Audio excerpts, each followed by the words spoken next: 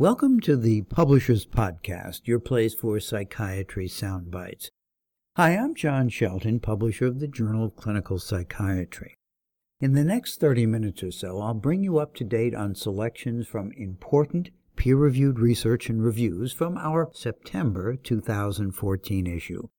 You will hear a transition tone between summaries. Let's get started.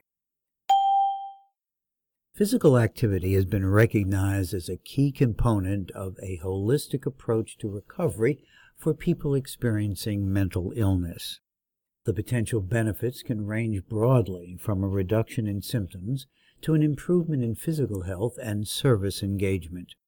This review aims to determine the effects of physical activity on depressive symptoms in people with mental illness. Secondary aims include investigating the effects of physical activity on symptoms of schizophrenia, anthropometric measures, aerobic capacity, and quality of life. The review includes trials examining adults with a diagnosis of a mental illness other than dysthymia or eating disorders. It also discusses such interventions as exercise programs and counseling, lifestyle interventions, and Tai Chi and yoga. Interventions are assessed against established physical activity guidelines. 39 eligible trials are identified. The primary meta-analysis finds that physical activity has a large effect on depressive symptoms. Physical activity interventions reduce depressive symptoms regardless of psychiatric diagnoses. Furthermore, these interventions reduce positive and negative symptoms of schizophrenia.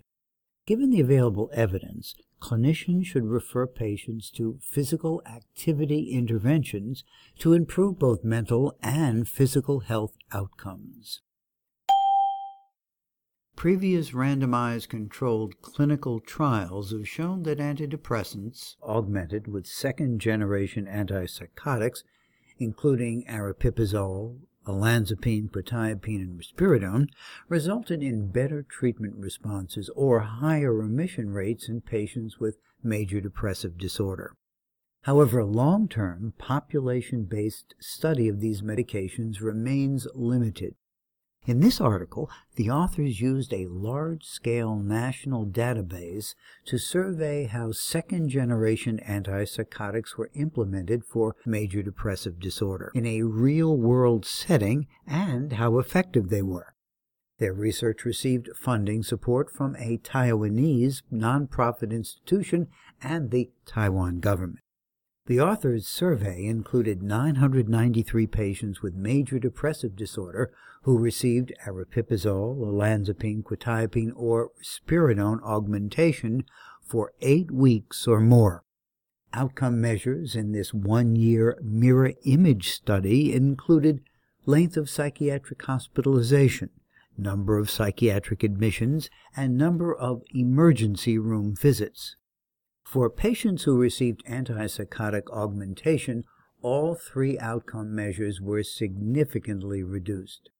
Subgrouping analysis for each antipsychotic drug revealed a significant reduction in the number of psychiatric admissions. The authors conclude that aripiprazole, olanzapine, quetiapine, and risperidone augmentation therapy could be effective in reducing psychiatric service utilization among patients with major depressive disorder. While they acknowledge limitations of using government insurance claims data, the study affirms the positive findings from randomized controlled clinical trials of second-generation antipsychotics in patients with major depressive disorder. Obsessive-compulsive disorder, or OCD, is a common mental illness that can be severely disabling and last for many years. Clinical trials show efficacy of available treatments, including serotonin reuptake inhibitors and cognitive behavioral therapy in the short term. However, it is widely believed that only a few people suffering from this illness ever achieve substantial improvement.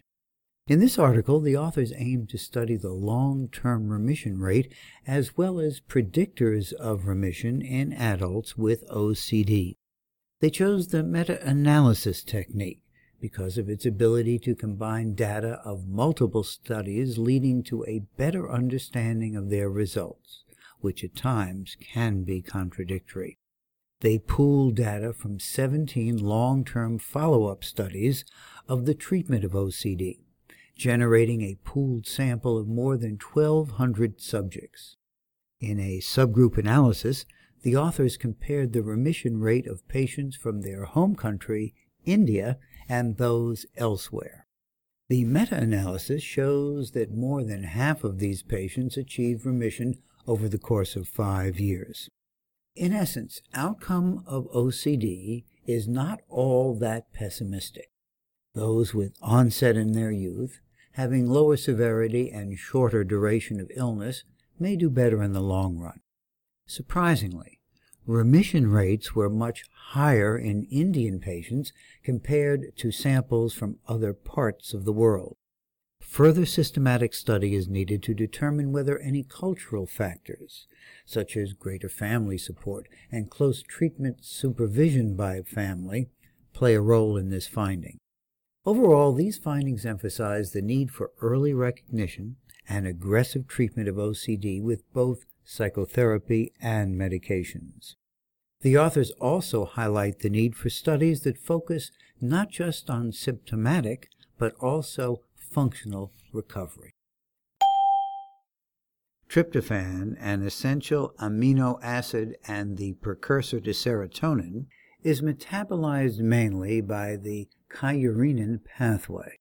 Both serotonin and kyurenin have been implicated in the pathophysiology of major depressive disorder. In previous studies, however, plasma tryptophan levels have not always been reported to be decreased in major depressive disorder. Therefore, the authors of this article performed a meta-analysis on previous studies, as well as their own data, to determine whether tryptophan concentration is actually lowered in patients with major depressive disorder. The authors identified 24 articles reporting case-controlled studies that examined plasma tryptophan in major depressive disorder through August 2013. The authors' own data were obtained by using the liquid chromatography mass spectrometry method to measure plasma tryptophan concentrations in 66 Japanese patients with major depressive disorder and 82 healthy controls.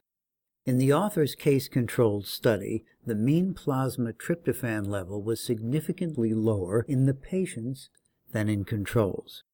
After adjustment for publication bias, the meta-analysis on the 24 previous studies and their own data showed significantly lower plasma tryptophan levels in patients with major depressive disorder with a modest effect size.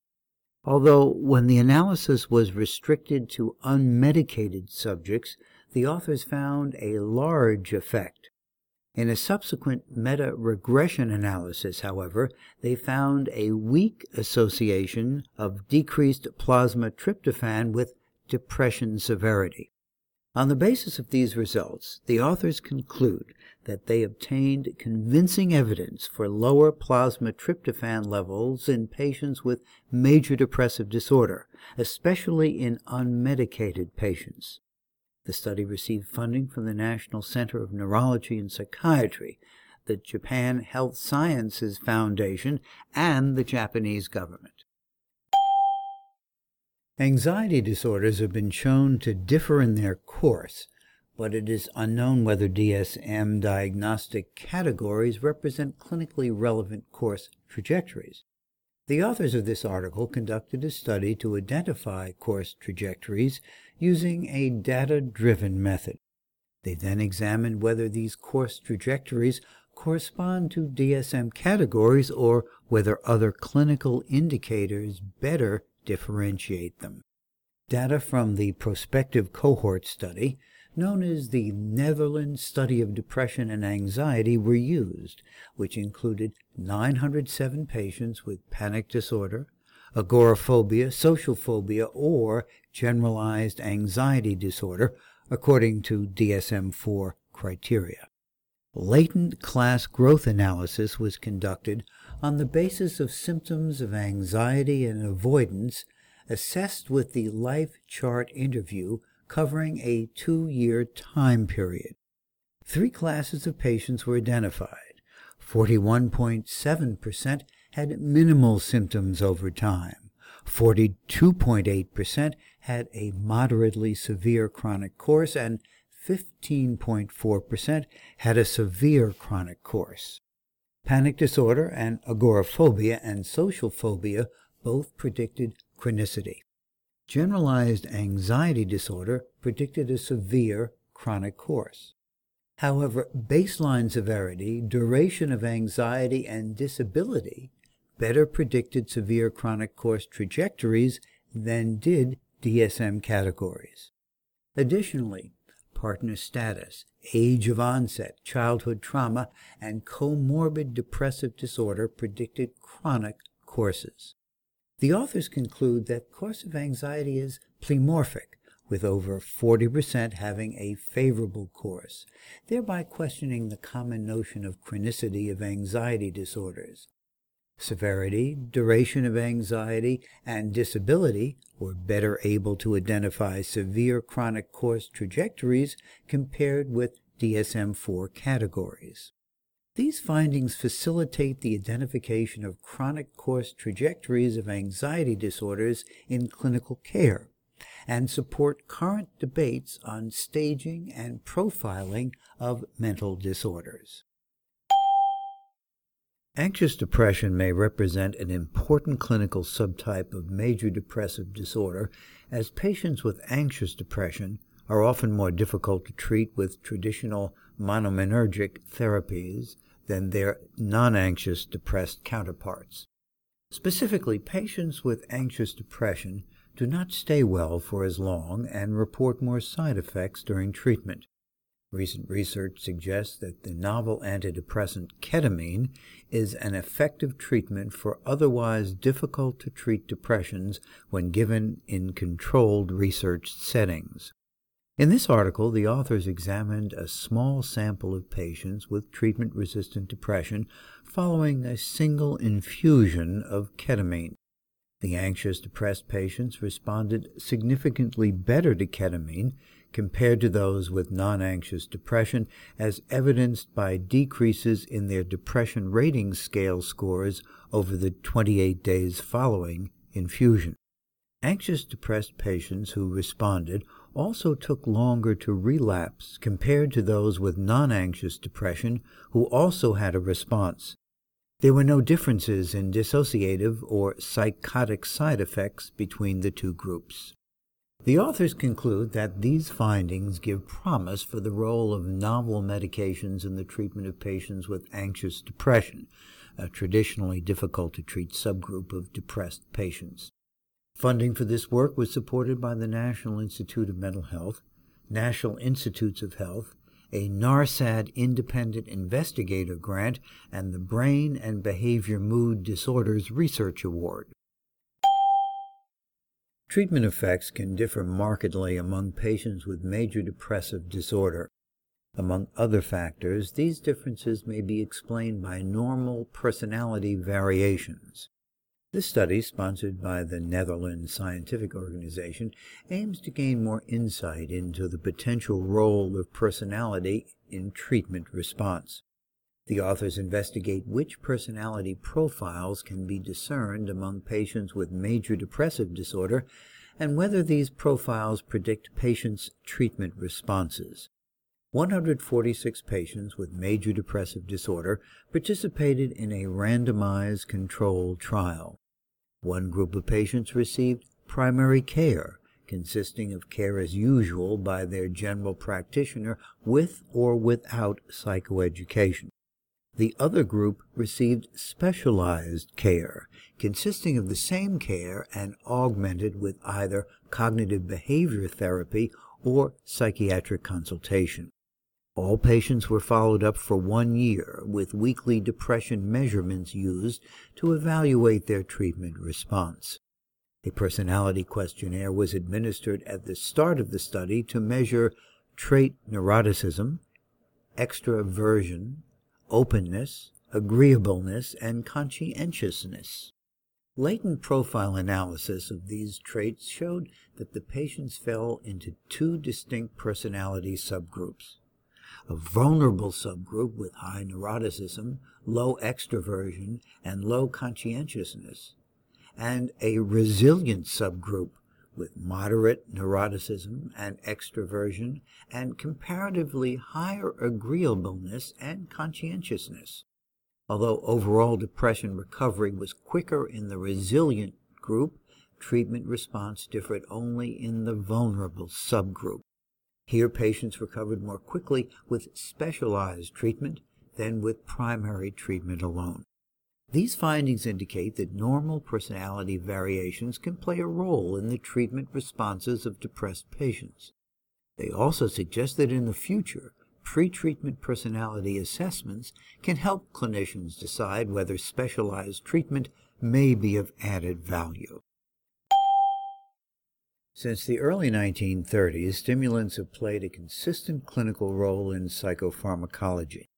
Despite their known potential for cardiovascular risk, as well as their risk for dependence or abuse, dopaminergic stimulants have been used for over 5 decades as relatively safe and effective treatment augmentation options for unipolar and bipolar depression. In the past decade, the stimulant alternatives modafinil and armodafinil have entered the clinical arena. With their unique mechanism of action, these agents perhaps offer similar or greater therapeutic benefit and safety than their counterparts. A group affiliated with UCLA and supported by the Carl and Roberta Deutsch Foundation reviewed studies that have assessed the use of stimulants for depression. Their literature survey encompasses the risks and benefits of dopaminergic stimulants, as well as modafinil and armodafinil as augmentation in refractory unipolar and bipolar depression. The authors conclude that modafinil and armodafinil have a greater number of supportive randomized controlled trials, lower cardiovascular risk potential, and negligible abuse potential compared to their dopaminergic counterparts. Antipsychotic drugs have greatly improved the treatment and prognosis of disabling psychotic symptoms. They therefore constitute the cornerstone in the treatment of patients suffering from schizophrenia spectrum disorders. However, like all other types of medication, antipsychotic drugs are not without side effects. In recent years, it has become increasingly recognized that antipsychotics may be associated with the development of obesity, type 2 diabetes, and cardiovascular diseases. In fact, some studies have suggested that the treatment with antipsychotics may reduce life expectancy by up to 20 years due to these metabolic side effects. Despite great endeavors to resolve these issues, the mechanisms whereby antipsychotic drugs induce weight gain and dysmetabolism remain unclear. However, understanding these mechanisms is of pivotal importance for the clinical management of metabolic and cardiovascular disturbances in antipsychotic-treated patients. In this article, which was supported by Lundbeck A.S., the authors investigated 50 male patients treated with antipsychotics and 93 healthy male volunteers. Although the groups were carefully matched on age, body mass index, and waist circumference, the patients had a compromised cardiovascular risk profile and exhibited emerging signs of overt metabolic disturbances. However, gut hormones known to affect appetite and glucose metabolism appeared not to be influenced by antipsychotic treatment. The authors conclude that these findings provide important new insight into the metabolic side effects of antipsychotics and put emphasis on the importance of implementing metabolic screening into psychiatric practice. They believe their findings may help develop effective preventive measures and stimulate a multidisciplinary clinical management of the metabolic disturbances and cardiovascular complications associated with antipsychotic drugs. A number of studies have investigated the possibility that different types of depression should be treated with specific types of antidepressants. Starting with this idea, a group of researchers hypothesized that depressed patients with a high level of negative affectivity, in other words, guilt, irritability, hostility, fear, and anxiety, would respond better to a drug that boosts serotonin than to one not believed to act directly on the serotonergic system. In a study funded by the National Institute of Mental Health, the researchers reanalyzed data from a study in which patients with major depressive disorder were randomly assigned to either escitalopram or bupropion. For the current analysis, the authors calculated a negative affectivity score that was estimated from study ratings.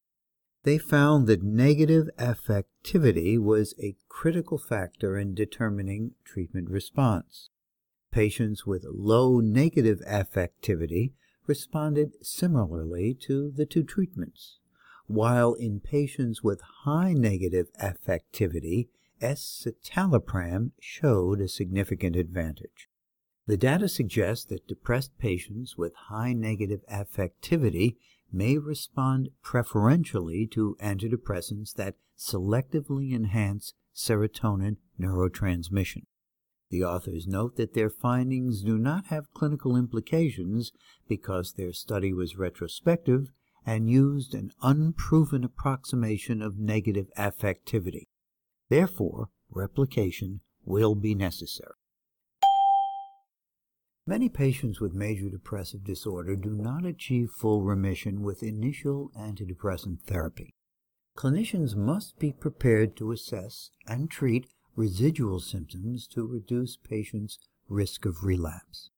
This commentary summarizes the content and outcomes of a CME program designed to provide assessment tools and treatment strategies for patients who experience partial response to antidepressant therapy. The authors also discuss areas of future educational needs related to the treatment of depression and residual symptoms.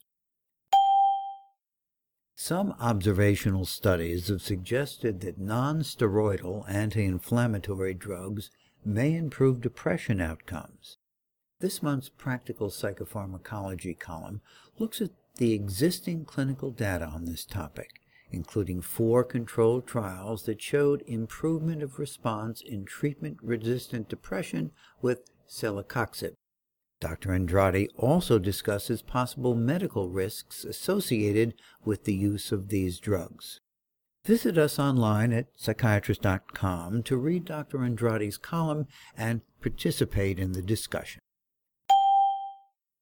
In closing, be sure to visit us online for interactive activities from our CME Institute and more from the September issue of the Journal of Clinical Psychiatry. Thanks for listening. This is John Shelton signing off. I hope you will join me next month for the Publishers Podcast, your place for psychiatry soundbites.